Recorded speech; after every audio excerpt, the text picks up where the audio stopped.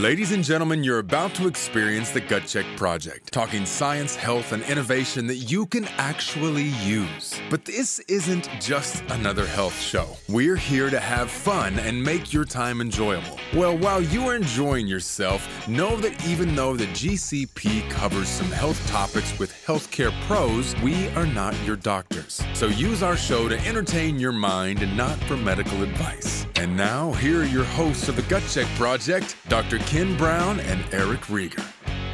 Hey, Gut Check Project fans and KBMD Health family, thanks for joining us. I'm your host, Eric Rieger, joined by this awesome guy here, Dr. Kenneth Brown. Ken, what's up? Well, we have episode 80 coming up here. We do. And we've had this whole series on longevity, and we'll do a quick recap of that. But today, episode 80 is for the people that like supplements. It is. What do you want to take if you want to live to be 150? That's what we're going to talk about now. The cool thing is during this longevity series, it's forced us to dig a little bit deeper into what longevity actually is, what health span actually is. And now the cool part is we're getting to a culmination here. What kind of action can someone actually take beyond the food, beyond the aspect of getting good night's rest, et cetera? So what can you do or consider to do to put yourself in a better position for good health and longevity? Absolutely. And so longevity, super important. We're going to get into that. We're going to talk about the supplements. We're going to talk about, so this is a very exciting area, and it's also hotly debated, and you've got all these longevity experts. We referred to a bunch of them. They all have podcasts now. They're all talking about it, and I agree with some. I disagree with others, but it's all based on science. That is episode 80. Definitely. So before you get a chance to ask me, what have you been up to? So I have been knee-deep in the literature of what looks good for longevity. Wow, that sounds like a lot of family fun, Ken. Yes, fortunately, my kids have been helping me with that also, and I'm just like, I have them take a bunch of stuff, and I was like, Carla, you look younger today. We're putting that on the list. Well, actually, if you can involve the fam, that's always great. So, yeah, exactly. Cool. So, yeah, fortunately, the family was in town. We were all together, super exciting. So we just kind of enjoyed, like when we're all together and trying to get as much time with Lucas before he heads off to UT in January. Right on. That's good stuff. How about you? What's going on with you? So didn't have to wait till January to send the youngest off. This last weekend moved Mac out to Lubbock. He joins his brother in Lubbock. And it was great. Gage and his fiance moved into their home, and they are getting ready to bring in the new kiddo. And that's awesome. Yeah, it's awesome. And Mac has moved into the dorm, and he's already off and running with tons of friends, lots of good stories. School officially started today, the recording anyway, when we are doing this recording for this particular episode. So school started today. They're off to a great start. Things are good on the home front. That's awesome. That is some exciting stuff going on. Love that. So longevity. First of all, before we even jump into this, I am so glad that we're talking about longevity because I came across some super scary information that you and I may have to be on this earth to help defend it at some point. This sounds like a conscription of some kind. Well, and it's not from, we don't have to defend it from another country or even outright aliens. I came across an article here that it caught my attention and sort of scared me. Okay. All right. So aliens. The title of the article is Cannibal Squid Change Color to Speak in a Way That Resembles Human Language. What? So basically, marine biologists made this super creepy discovery regarding this cannibalistic squid that are exceptionally well-equipped at grabbing things because on their little suckers that they have 200 each arm, each sucker has a bunch of teeth, and so that in itself is terrifying. Mm-hmm. These squid use human-like syntax to communicate with each other so they can hunt in packs. Okay. And get out there and do some serious damage. They're called the Dicydicus gigas, otherwise known as the jumbo flying squid. It's the fiercest of all cephalopods. Cephalopods being octopus, cuttlefish, and squids. Wow. Do I have all the cephalopods? Sure. I think so. Anyways, these are like 5-foot killer machines, and they send out a jet, like a jet thing where they can go and move 15 miles an hour quickly in water and then grab their prey. That's faster than any swimmer or any human swimmer can do. And it's literally 3 times the speed of like Michael Phelps. So, like, if if Phelps is in the water and says, "Oh, look at the 1,200 giant squid coming at me," I'll just outswim them. No, it's over. It's not happening. It's over. over. So the thing about this is that, to add like the fact that they're like really well equipped to kill things, then in 2010 they started studying these animals because they frequently cannibalize each other. And it was really hard to study them. And what these scientists figured out is they would catch one, and as they were bringing it up to the boat, all the other ones would just destroy it. So if there's any sign of weakness or any sign of anything, now you also start wondering what I'm going to get into next, which is really, really shocking, is that you would think, oh, well, these are just really stupid, whatever, animals that don't know any better. Well, what's really scary is that it appears that these cannibalistic super hunters are highly social, and they travel in packs of up to 1,200 death squids. And while they're doing this, they're communicating with a light show. Okay.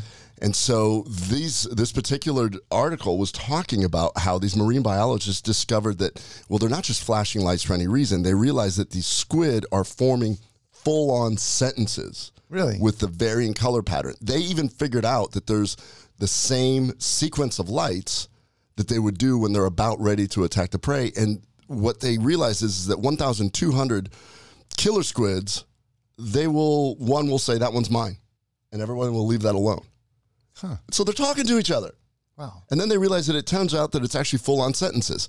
And then the syntax comes because they realize that they displayed 12 distinct pigmentation patterns with varying sequences that actually allows them to do tasks and to communicate as a group, and more importantly, herd up, control, and attack as an army. So what's really worrisome is that the researchers believe that the squids use these subtle pigment changes to provide context to what's going on.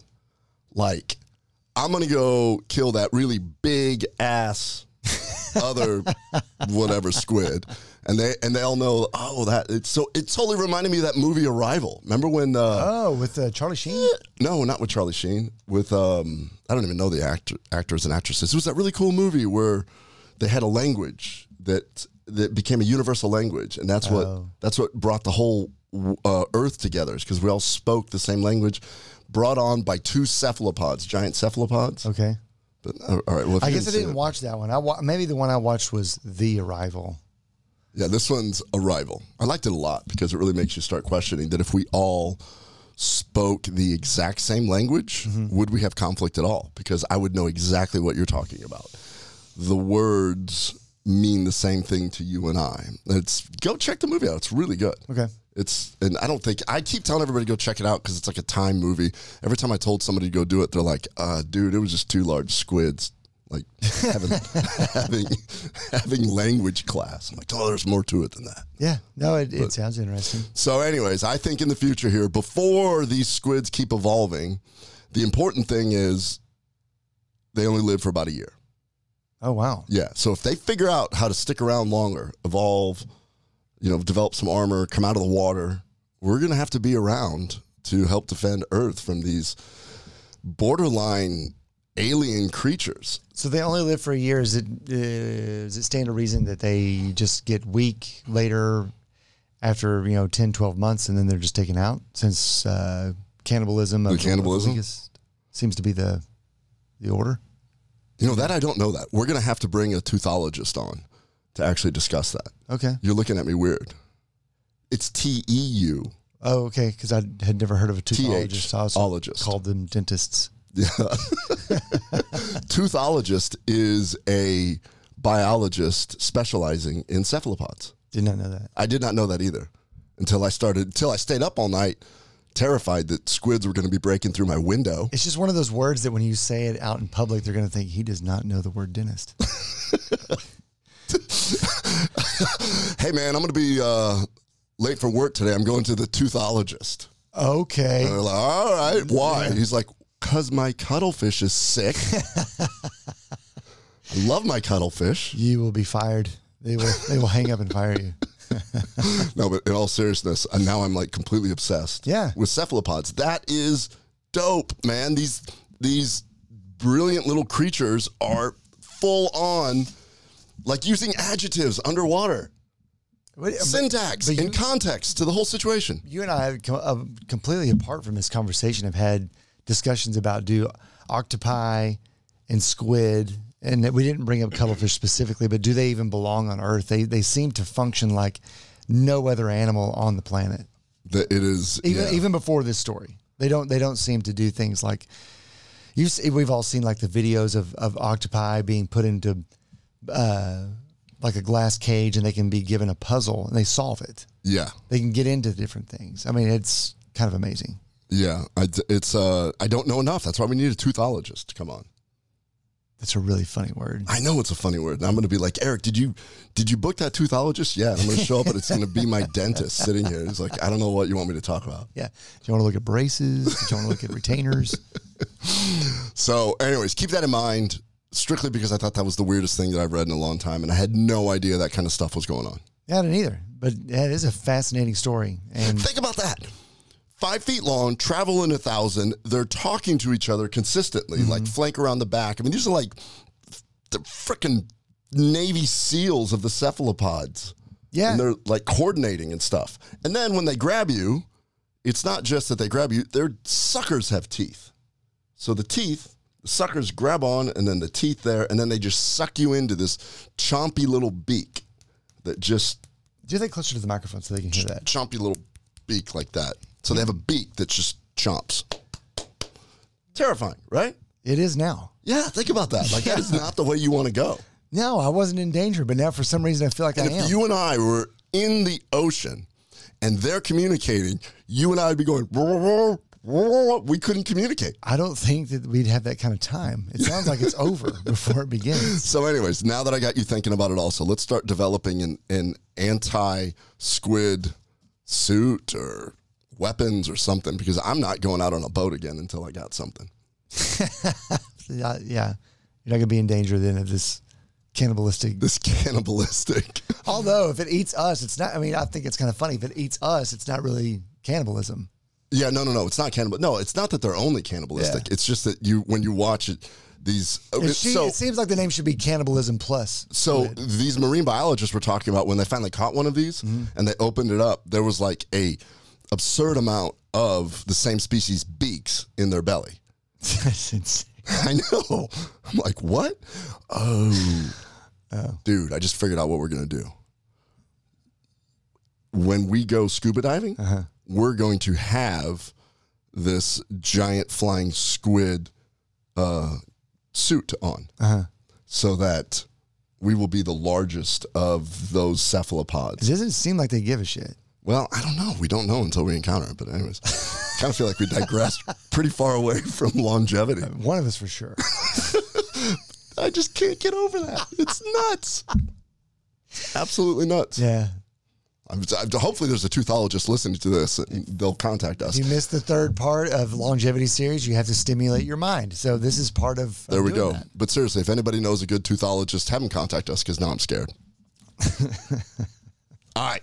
Episode 80, supplements for longevity and health span. Okay, first, we've covered a lot in this longevity series. In episode 75, we defined longevity and we talked all the cool stuff. Stem cells, peptides, exosomes, gene manipulation. Then on episode 76, we talked a lot about fasting, which is relevant to today's episode because a lot of the supplements that are out there are trying to mimic what fasting does. So that's all about restoring cellular health. In episode 77, we showed how being social is a key foundation to staying healthy and young. You gather up 1,200 of your friends, and you run around and try not to eat each other. And then in episode 79, we went really deep in how if your microbiome gets old, you get old. So we talked about how important the microbiome is. So we're going to wrap this up with the supplement aspect. And to live long and healthy, what supplements you should be taking for longevity. Now, this is last because, as you kind of mentioned there, supplements are to supplement everything else that you're doing. You need your foundational stuff. Go into some of the foundational stuff that we should be doing on the regular? Definitely get sleep. You definitely want to make certain you have a diverse diet. You want to make certain that your stress level is low. Of course, your interactions that you have throughout your daily life of being intentional are going to assist you in doing that, making sure that you have good people around you. Some of this stuff may seem incredibly basic, but it's essential. Absolutely. So once you do that, then start thinking supplements. Until you do that, the 80-20 rule. Take 80%, make sure you have a good foundation. Now we're going to talk about the supplements. And this is a super hot topic, but it's also a very debatable one. So this will be my summary of the current literature and what I take for longevity and what I don't take, which some other experts actually do, and why. And it's interesting coming from my perspective, while other people have their own perspective, and I'll explain this in a second here. So I do want to take a few seconds to review the fasting episode. Okay. Because a lot of the stuff is going to be involved. Remember that aging is due to inflammation. In fact, we even talked about the term inflammaging, and it all starts at a cellular level. There was a pathway that we discussed. When you fast, you turn on something called the sirtuin pathway. Now, several longevity products try and increase the sirtuin pathway, which is why it's really important to remember what this is. That's the silent information regulator. Those are longevity genes. Silent information regulator, SIRT, longevity genes. They promote longevity by fixing DNA damage, protecting telomeres, the little ends of the chromosomes, and they get rid of old and dying cells called? Apoptosis. Yes.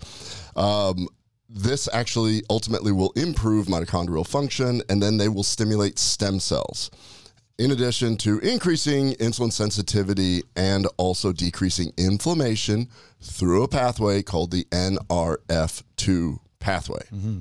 So ultimately, they promote health span. Now, they actually decrease as we age. So as we get older, your sirtuin genes are not as effective and they decrease. And one of the reasons why is because they need a cofactor called NAD, which is nicotinamide adenine dinucleotide, NAD. Shocking, NAD decreases also as we age. So as NAD decreases, your sirtuin genes decrease, and you don't do all those cool things as well. So to recap, it's a longevity gene. It repairs cells, decreases inflammation, and protects our chromosomes.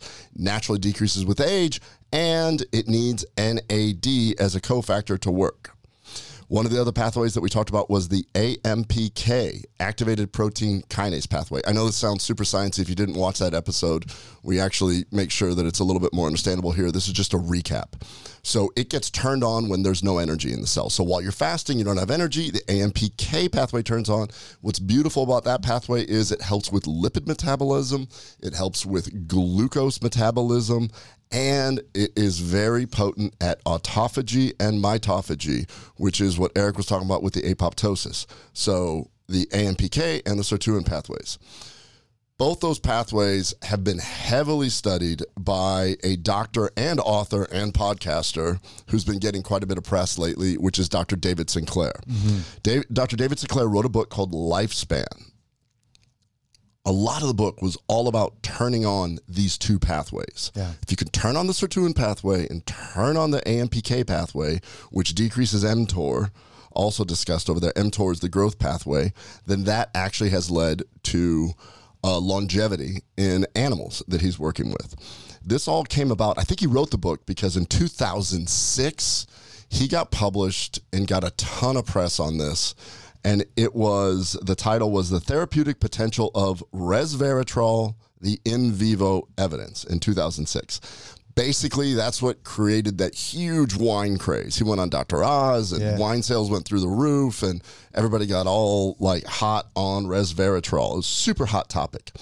The paper was based, the in vivo means in life, not in vitro, which means in petri dish. So in vivo, the paper was based on mice, and he looked at how resveratrol can turn on the sirtuin pathway. And since his pivotal paper, others have actually tried to replicate this. So it was so hot back then, and everybody was down with resveratrol and drinking red wine and all this other stuff. Yeah. And so many supplements came out with resveratrol, but a lot of people have not been able to reproduce those same results. So one of the things that I want to just kind of bring up is just some other data surrounding this, because In 2012, a study was comparing green tea, curcumin, resveratrol, and medium-chain triglycerides in mice. Similar study, and the one that performed the best was green tea extract, not resveratrol, in life extension. So and I did not go into great detail about whether or not they actually monitored the sirtuin levels, but ultimately the end goal is life extension. So surprisingly, resveratrol did not win between those. And next was actually curcumin. So in 2022, a meta-analysis where they look at all the studies and they put them together, it showed that there was very limited data in humans, understandably, and ultimately they could not provide distinct, strong affirmation to life extension. But there does appear to be potential health-promoting benefits. Okay. So that's the second thing there. And then finally, another article just recently in 2022 in Food and Science looked at using resveratrol in inflammatory bowel disease. And the focus on this particular article was on the bioavailability of resveratrol. Ultimately, resveratrol is a polyphenol under the category of still beans. So we always talk about proanthocyanidins, tannins being large proanthocyanidins. This is a still bean, but basically it has really poor bioavailability. And we talk about that a lot because we talk about how intraluminal polyphenols and so on. But what they did realize is that it gets metabolized in the gut and liver a little bit, but once it reaches the colon, the microbiome can then be cleaves it into a very absorbable form that gets passively absorbed. And I only bring this up because I really admire the research that Dr. David Sinclair does and is doing. And he's got a great podcast. In fact, his supplement stack, which he freely admitted to on his podcast, is he takes resveratrol, fisetin, and quercetin, Okay. in addition to a few others that we're going to talk about. But those are three polyphenols. They are. Molecularly, if you look at it, I'm sure that on a biochemistry level, they're very different, but they're three polyphenols that are poorly absorbed. Repeat those again. Resveratrol, fisetin, and quercetin. quercetin. Okay. And there's a common theme here that he did not address, and it's not being addressed with the current longevity people that you and I address all the time. And I feel like if we can patch it together, Yeah. then we may end up working into something really, really cool. And that is that these molecules are really good for us if you have the right microbiome. Well, yeah. If you have the right microbiome and if they are bioavailable when needed, right? Not every single one of those necessarily makes it in the form that you would like to the area that it needs to be processed, correct? Yeah, exactly. And he's not the only one so he's discussing using those. What I looked into after looking at all of this is that there are many polyphenols that turn on the sirtuin pathway. In fact, a large stable polyphenol is a fasting mimetic molecule by turning on the sirtuin pathway. Sure. And it just seems like there's absolutely nothing wrong with what Sinclair is saying or his message. But at least historically, and we've covered it on the show, that some of those may need to be taken in such a volume to offset how many of them will be more or less destroyed because they just aren't stable for the transition through the GI tract to get to the colon to be used in that form anyhow. Yeah, exactly. So if you know that the metabolites from the microbiome are the important thing, and you're taking a small, let's even call it bioavailable polyphenol, and there's a lot of supplement companies that try and do things to say, we've made it more bioavailable by adding pyrene, the black pepper extract, or we've done this because we've added something or other. And I'm like, well, no, wait a minute. Maybe you don't want to do that. Maybe you want it to do its natural thing, which is to produce the metabolites. In fact, I was listening to a podcast with Dr. Mark Hyman, very popular doctor that's out there. And he was discussing his longevity stack. And he said, really what somebody needs to do is they need to develop a polyphenol blend for longevity.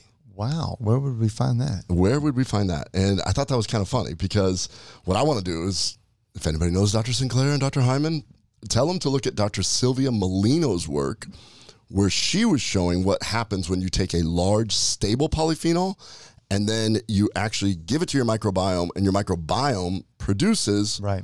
guess what? Quercetin, and I don't remember if fisetin was on there, but these different larger polyphenols become smaller polyphenols. And then if you have the right microbiome, it can break it off more and more and more. It's like the concept of the mother molecule, right? Yes. The larger polyphenol actually houses a lot of these different compounds within it once they're broken down. Yeah, exactly. And I think this is one of the reasons why it's so hard to do clinical trials and why the results are very variable and why it's always done with mice, because the turnover is quicker. You can control the environment. If you give somebody, so like every time you hear somebody that says, oh, that's the greatest supplement. Oh my gosh, I took it and I felt great. Yeah. And then somebody says, I took it and I didn't feel shit. Uh-huh. Is it the supplement? Is it the brand? What if the microbiome isn't prepared to take it? Or the microbiome isn't prepared to take it? Yeah. Better yet, I'm sitting here talking about these things, and there's a lot of people that have tried this. I've actually talked to patients, and everyone asks about resveratrol at some point, and quercetin because of COVID. Everybody was talking quercetin all of a sudden. I should have taken a picture of this. 2 days ago, I went into a natural grocer's. No surprise that we frequent places like that. And on the door going in, I didn't even think about it, but they have written, like in their chalk advertisement or whatever, on the door, it just says resveratrol here. Yeah. That's all it says. But it's obviously a hot topic to be talked about right now for this very reason. So yeah, totally. And the article in 2006 in a mouse model probably increased the sirtuin. When I've heard him on different places, he said, I looked at many different molecules, but it's been unable to be replicated with these other large meta-analyses, these other large studies in different places. So just something to keep in mind. Not saying that it's not going to do that, but that's one of the reasons why I don't take resveratrol or fisetin or quercetin, because I know that when I take Atrantil Pro, I know that the bacteria in there are going to break down the quebracho and the chestnut based on Dr. Molino's work. Right. And I'm going to end up turning on my sirtuin pathway that way. And I will produce quercetin and I will produce green tea extract out of it. And that's where I think that all the science needs to start going. But it's everybody's asking for resveratrol, and Dr. Hyman's saying we need to make a polyphenol blend for longevity. And my response to that is, let's just get a really large, stable polyphenol and or 1 or 2, 3 put together, and your body will do the right thing if it has the right microbiome. No, I love it. And that makes a lot more sense because something like Atrantil Pro comes with the ability to, it's you've got the lock and the key all in one bottle. And both of them need to be present in order to get the benefit. Yeah, exactly. So, I love the work that everyone's doing, all those guys are doing. So that's my take on supplements to turn on the sirtuin pathway. Okay. Right there. And that's based off of what Dr. Sinclair has said that he takes. Yeah. And I think that both of us agree his work is very profound and really drills down to the essentials on what it is that we need. We may just differ a little bit on the vehicle or the methods in order to get that there. Exactly. But we're also dealing from a perspective of, I want to know how it's digested. Yeah. I want to know the effect on the microbiome. I want to know the area under the curve when that's going on. Sure. Because I see it in clinical practice. That's the one difference is, I mean, you've got these great doctors doing stuff, Rhonda Patrick, Andrew Huberman, David Sinclair, and they're out there and they've got the PhDs. When you hear Peter Attia talk, he's like, in my patients. Right. And so he's like, well, that makes sense on paper, but in my patients, this is what we're seeing. And that's kind of how I take this as an approach, in my patients. And we're going to now move on a little bit past the sirtuin pathway because of his research, and everybody jumped on board on this one, and you've seen tons of this. You can't have a good sirtuin pathway without high levels of NAD. You're right. Nicotinamide adenodinucleotide, NAD+. Trust me, you've seen it because there's companies out there doing commercials all over the place for this. NAD is actually a coenzyme for all the cells. Right. If you didn't have NAD, you'd die. It'd be bad. So sirtuin is just one of the pathways that really requires some NAD. And this is an area where Dr. Sinclair actually is groundbreaking in this, where he's doing a ton of great research. As we age, we lose NAD. And it's probably why the sirtuin genes are not very effective. They go down as well. So to make NAD, you actually start with something called nicotinamide riboside, NR, vitamin B3, nicotinamide riboside. And then an enzyme happens, an enzymatic process, and then it becomes nicotinamide mononucleotide, NMN. Forget the big names. Pay attention to the acronym, because that's what the supplements are. And then ultimately, NMN becomes NAD. So NR, NMN, NAD. Mm-hmm. That little equation right there. And that actually was kind of groundbreaking, because to my knowledge, I believe that Dr. Sinclair is the first person to actually figure out that process of, people knew about the process, but you couldn't make NMN. People have tried to do supplements for this, but they're either too large or they've got some side effects. And so nicotinamide riboside is the most studied one. Okay. Otherwise known as True Niagen, which is why it's on our website. But basically, he showed that when he was giving mice NMN, the NAD levels would go up significantly. And he did have the data already. We've got human data and we've got mouse data on NR, which does it as well. His belief is that NMN may do it better.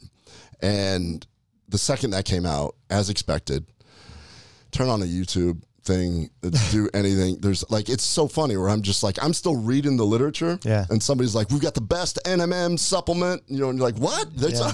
You already got it. What are you talking about? And so all these, we got a school filled with the best toothologists. So the reason why I've been taking True Niagen for quite a while is because of the data behind it and the consistency and how they actually produce the product. And so based on that, I actually started a little NMN for that little, 1-2 punch. And so I take both of them in the morning.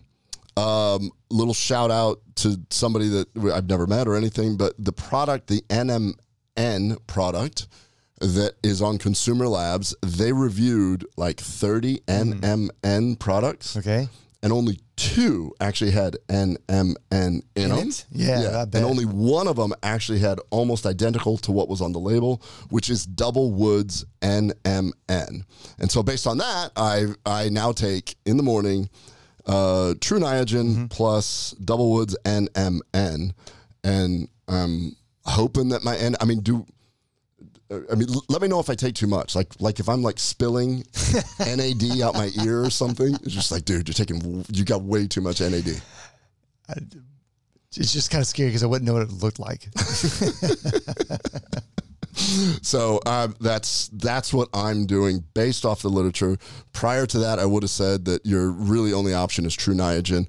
We offer True Niagen Pro on the website for people that want that. This is the physician line only that I'm carrying because I'm a physician. So that is NAD. So that covers sirtuin pathway, and then you got to support it with the NAD pathway. Yeah. So if you're going to do something for sirtuins, you better do something for your NAD. Yeah. They just kind of go hand in hand. You have a car, need the gas. Yeah, absolutely. All right. So now we jump into the next place where a lot of people are very excited about, which is the activated protein kinase, AMPK. Okay. / mTOR pathway, because it's like a seesaw. If mTOR is up, AMPK is down. If AMPK is up, then mTOR is down.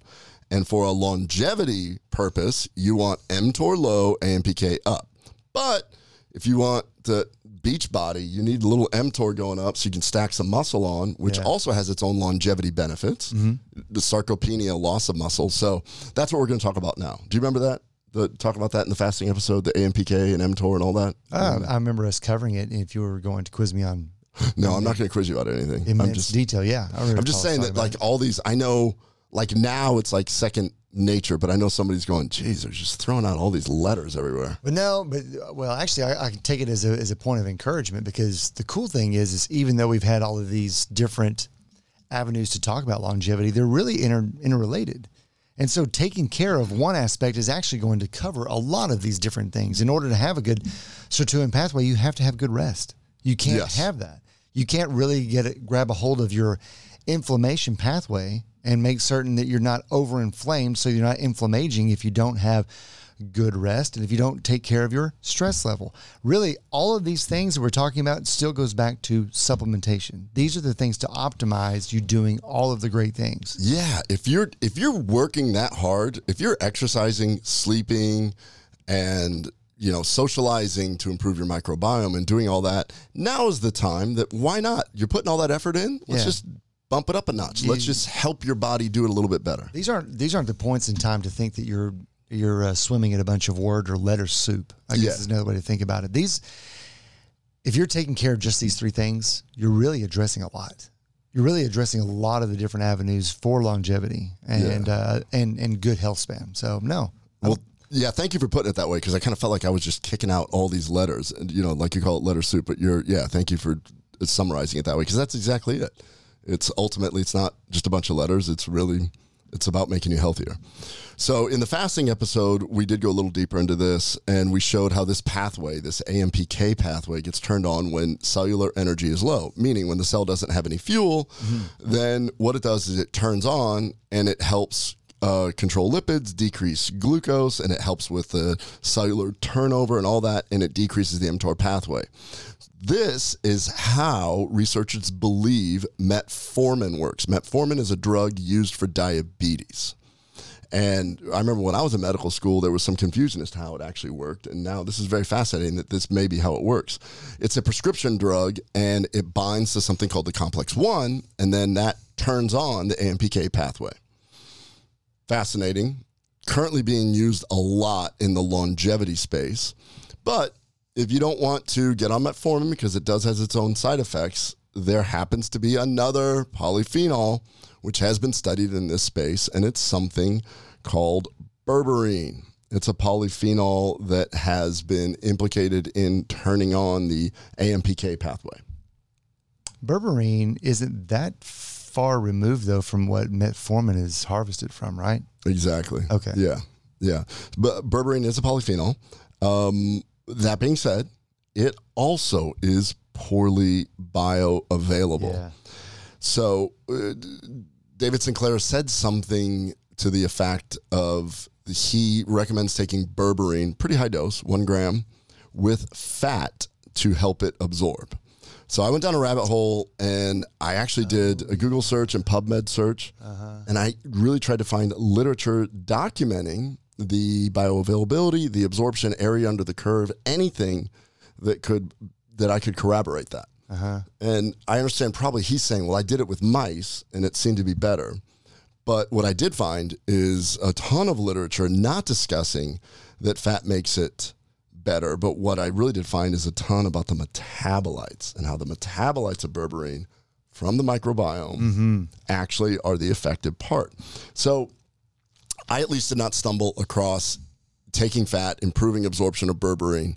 But once again, this is not a berberine episode, but at least the initial thing, that's not what the forward-facing studies are. Yeah. Because you would think if it was that effective with fat, then there'd be a ton of research on it in humans. Yeah, and I think now, okay, and I don't want to sidetrack, but if we're talking about metabolites, I pretty much decided to sidetrack before we started the show, so you sidetrack all you want. The idea that taking fat to increase absorption of berberine may or may not be accurate. Okay, so let's just say that it is. I think the better question is do we want systemic absorption of berberine before it gets to the colon? That's the question. Because fat absorption is going to occur in the small bowel almost always. And so if that's going to occur, then are we removing it from its availability, not just for its metabolism, but for its post-microbiotic action? Because it seems like that what you would want from berberine is whole delivery of berberine to the colon. I think so, but we don't have... I think so. I think that is definitely, like if you were to ask me the molecules that I'm more familiar with, if you were to say, we just found out a great way to make Quebracho bioavailable, I would say don't. Don't do that. Yeah. Don't do that. Okay, I'm glad we're on the same page, because it seems like that depending upon hepatic metabolism of berberine is probably, not that it's bad, but it's probably not optimal for what we want from berberine. If I'm being clear, we want it to get to the colon. All I know is that the data show that when berberine's broken down, the metabolites, smaller molecules of berberine, are the ones that are effective at raising the AMPK. Yeah, and that's what. And if I'm not misunderstanding how that pathway occurs, that's going to be better suited to occur in the colon versus being absorbed systemically and then metabolized by the liver. Those are two different points of action. Yes, definitely. I see where you're going with that. Interestingly, Andrew Huberman on his podcast, the Huberman Lab, he was talking about this, and he warned his listeners, be very careful, because if you take berberine, hypoglycemia might occur. And I questioned it, or I was like, what? So, being the nerd, I got a continuous glucose monitor, a Dexcom 6, and I tried various things while taking berberine. And I did not notice any difference in my glucose over the several hours. And so certainly no hypoglycemia. And then I actually tried it on some diabetic patients. Said, just take this, put on this, try this berberine. Tell me what happens after you eat, what happens to your blood sugar and all these things.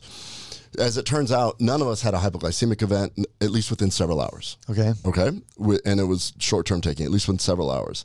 And I did not have a drop in my blood sugar after taking that. And it really got me thinking about this. I have no doubt in my mind that berberine, describing the molecule, has the ability to increase AMPK and lower blood glucose like metformin can. Right. But my theory is it's not the immediate aspect of it. So Huberman's deal where he said, be careful of immediate hypoglycemia, I don't see that. I do think that over time, if you take it, you may end up having a metformin-like experience where you lower it. It'd be interesting to have that conversation with Huberman because I like a lot of what he shares. I'm curious, and we could be just shot in the dark here, him being a medical doctor and him talking publicly. Sometimes you have to do a little CYA. Oh, yeah, for sure. But he's not a medical doctor. He's a PhD. Oh, PhD. A brilliant one, a neuroscientist. Okay. A professor at Stanford. He's smart. Let me CYA here. I didn't know that. I thought he was an MD and PhD. But right now, he's hearing the podcast while he's got somebody's head cracked open, and he's just like, I am a damn doctor also. But I do wonder if he is doing a little CYA just to make certain that he doesn't steer someone down the wrong path, because I kind of felt like berberine and metformin both, they're more effective at making CAMP, et cetera, more effective, as well as the use of insulin more effective. Not necessarily lowering blood sugar. It's just simply that it's making it so that when insulin's being excreted, that sugar or circulating glucose is being absorbed into the cell in a more efficient manner, not necessarily that it's just quote unquote gone. Yeah. Yeah. Is that right? Or No. I think it is. I think that there's lots of confusion as to how metformin works. Yeah. But the fact, if you turn on this ginormous pathway, it's a genetic pathway. Yeah. Then you can end up, then you can actually turn on all these other effects. But it's just something, I mean, I love the fact that they bring that up, because then I start going, wait a minute. We're not talking. It's not the way that I know that it works. Yeah. And I just don't take things at face value. And I'm like, okay, well, let me try it. Let me see if I take, and I took 2 grams of berberine just to see. I mean, maybe later in the day, it actually decreased. Maybe the following day, my blood sugar would decrease because of its effect. But I did not see it. Yeah. In my N of like 4. Well, it's not definitive, but I want to see it myself. Yeah. One more supplement in this kind of space that we're talking about right here. And this one is kind of the newest kid on the block. And it's interesting. You ever heard of spermidine? No. But it's, I've heard of other things that started that way.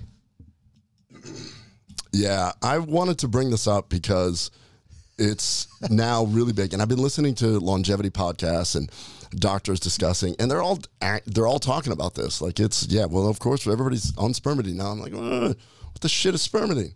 So I don't know.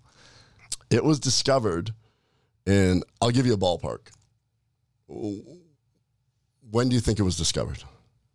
Well, for me right now. Yeah. Okay, perfect. So it was not discovered in 2022. Okay. It was actually discovered in the year 1678 by a biologist named Anton von Leeuwenhoek. I think he's Dutch. Yeah. There's probably nothing now, but yeah. Yeah. And so he, according to the story, and who knows, now I kind of doubt all historical events when you're just like, basically, he had a microscope and he was analyzing body fluid. That's not at all the way that I picture it. No. I just, so what happened is he was studying body fluid and decided to study his semen. Yeah, of course he did. Because if you're, and I don't know how old he was, but back then they died early. So for all I know, he was like a 17-year-old, young man alone with a microscope. I wonder. Yeah. Eventually it goes through your head. Yeah. A lot's going through my head. Go ahead. Anyway, so he analyzed it and saw these crystals, called that crystal spermidine, and then realized there was something next to it. And he goes, well, that's spermidine also. Yeah. Yeah. He wasn't very creative in the naming at that point. No, so, he's so as it turns out, he's since juvenile. then. Yeah, so since then, it's spermidine has been studied extensively. It is a known polyamine, which is a different type of molecule, not just, we've been talking polyphenols this whole time. Our bodies actually produce spermidine naturally. Okay. And it was discovered in semen, as I mentioned, hence its name. Another one of these things, spermidine is fantastic at autophagy, getting rid of sick and dying cells, and it actually stabilizes the epigenome. As we age, spermidine decreases. You're seeing this pattern here of these pathways of anti-aging decrease as we age. So in mouse studies, at least, mice and worms, it was shown that spermidine actually showed a significant life extension. Okay, just real quick. So spermidine, is it only naturally occurring in male species, in the males of each species? And well, answer that one first. Do you know? No, it is not. But that is a fantastic thing that you brought up because I also was thinking about it. Well, so as it turns out, spermidine is in the highest concentration in semen and in lactation. Okay. Breast milk. It's really high also. Okay. So obviously you have to be post-adolescent to have high concentrations of it. Yes. Okay. What was fascinating is that I'm like, well, why breast milk? That's weird. Well, as it turns out, they believe that spermidine blocks a inflammatory molecule in the gut for the baby called zonulin. Oh, okay. Isn't that interesting? Yeah, very much. Yeah. So very high concentration in semen and in breast milk. Speaking of the semen, I couldn't let this go. There are biohacker circles, like Dave Asprey and people like that, that they try to boost their spermidine on the semi-regular. And the way to boost the spermidine is to get very aroused with your partner, without a partner, whatever, but not climaxing. And ultimately, because as your arousal hormones go up, you produce more semen. In theory, more semen produces more spermidine. And then if you do not, what's the word, release the spermidine into the wild, then it'll just be reabsorbed. In theory. I don't know. I've not seen any blood values of it. Okay. I just had so many questions. So, like, what you even said with a partner, what benefit does the female get out of this? Oh, shit. I cannot believe you asked that because I also thought about that and went down a rabbit hole. Yeah. So as it turns out, the female gets the benefit. And vaginal absorption versus oral, apparently it's quite orally bioavailable. And oh, no, but that's if there's a release. What podcast? Right? Oh, that's exactly what I'm talking about. It was I was listening to two doctors. She has a podcast, and she brought up Dave Asprey because she had Dave Asprey on the show like a few weeks before. And I'm sitting there working out, listening to these two doctor women discuss this exact topic and go through the science of vaginal mucosa versus oral mucosa versus stomach. And I'm just kind of laughing. I'm like, okay. So hanging on to it yourself is like really, really selfish. If you have a partner. If you have a partner. In fact, this doctor went on to say And I feel like I'm just being part of the I don't know. I didn't do my research. I'm trusting somebody else on this one, okay? Because I just kind of laughed. And I'm laughing. I know. She said that there's evidence to show that couples that are truly in love but are not intimate with each other age more rapidly versus those that don't even like each other but have frequent intercourse age slower based on this. Well, you were not prepared for this topic, were you? funny. Neither was I. I just kept going, oh my, I hope this doesn't get brought up. Yeah. Oh my, but you just keep bringing that shit up.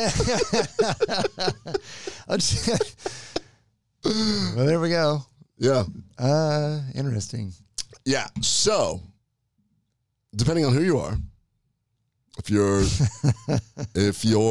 we shouldn't even say female. If your significant other, male or female, and you want to get the best in theory. Although now I'm like dying to know if there's actual studies on this, like if your spermidine actually goes up and all that other stuff. Let's just remove it from the heterosexual realm. Do lesbian or gay couples age more quickly? That is a third rail topic. I do not want to touch it, but I would venture to say that homosexual men have the same advantage because you have, absorption. Right. Yeah. And withheld. Yeah. Yeah. But yes, since it's possible that lesbian relationships do not have as high exposure to spermidine. Yeah. Through that route. We sort of got hung up on the one route. Oh, okay. But that's interesting. Now it's like, I mean, if you're a researcher, wouldn't that just be just such a fun topic? Yeah. Just looking into all that. Beyond sperm and breast milk, and beyond that your body produces it, as it turns out, you can eat it. And it's found in certain foods. It's found in something called natto, N-A-T-O, which is fermented soybean. It's found in vegetables. It's also found in maitake mushrooms and even some wheat germ.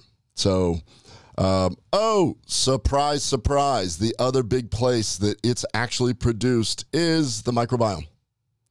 Microbiome actually produces spermidine. I should have known. Yeah, and there's they even know the genus Bacteroides species and Fusobacterium species have actually been shown to produce significant amount of spermidine, not just spermidine but putrescine, which is the precursor to spermidine. That does not sound attractive. Dude, I don't know who's naming this stuff. Yeah.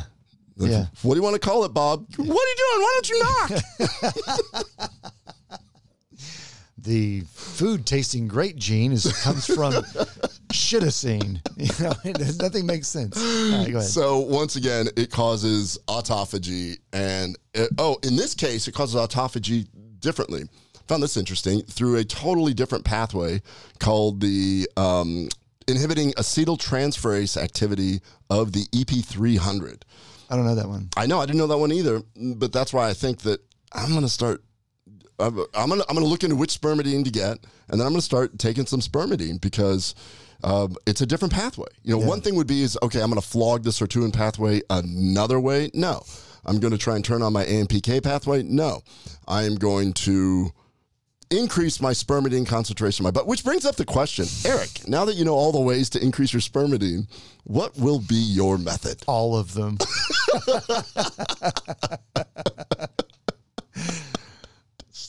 Leave it right there. All of them. I'm going to come over to your house and see a bunch of shiitake mushrooms, wheat germ, and you're just going to be a frustrated sexual man. Just be like, let's get out of here, man. This is stupid. Nothing's fun. So, maybe we don't have to do all that and just find a good supplement. But so spermidine and oof.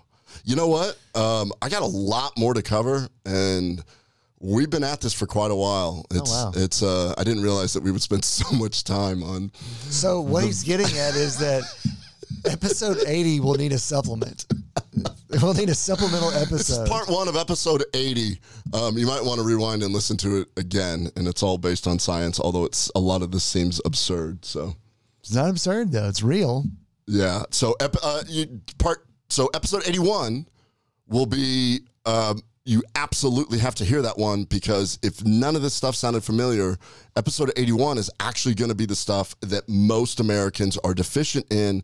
And I'll explain on a cellular level how each one of these things can actually help you. So in other words, you can't do this fancy stuff until you do the basics. And so as far as, well, I can't even tell you what I take. I will tell you that I take Atrontil Pro, I do take Broccoli Pro, and I do take True Niagen Plus NMN. And next episode, and I take Metformin, but my doctor gives me a prescription for that, and I take that at night. The only thing about Metformin that like Peter Attia addressed and stuff is that it does appear, since it decreases mTOR, that if you're working out, you may not get the best benefit of a workout. Oh, okay. I don't know. It's something that, where you're going with it. Yeah. I think he was on Joe Rogan, and Joe asked, well, can you just not take it the days you're lifting? I remember that. It doesn't quite work that way either. It isn't just a wash in, wash out, and within a 24-hour period kind of thing. So yeah, I don't know. So maybe I'll get all these supplements right, and I'll actually get huge. So, yeah, definitely. Why do I take Atrontil Pro? I do it because I know it's going to turn on the sirtuin pathway. Why do I take Broccoli Pro? Because it's been shown to turn on the NRF2 pathway, the anti-inflammatory pathway, nicotinamide, riboside, and Doublewoods NMN to increase my NAD to make sure that the other two things work well, because that's a cofactor. Episode 81, it's just as important. I feel like, anyways, yeah, we need to do episode 81 like ASAP and get it out there, because I feel like that one, I don't want anybody missing out on that one, because that one is very important. Very, very important. This was important also, though. Awesome. Well, thank you, because I learned some new terms today, and apparently you're going to come to my house and see how I'm going to harvest. I hope you're making a giant flying squid camouflage suit so we can go scuba diving without fearing. Don't you think of that as like Close Encounters with the way that they talk? Yes, dude. They literally seem like aliens. They're talking in full-on sentences, blinking. Oh, and by the way, those chromatograph cells, I forgot what the cells are called in a cephalopod. Chromaticins? No. Chromaticin? It's something like right? that. I don't know. It's something like that.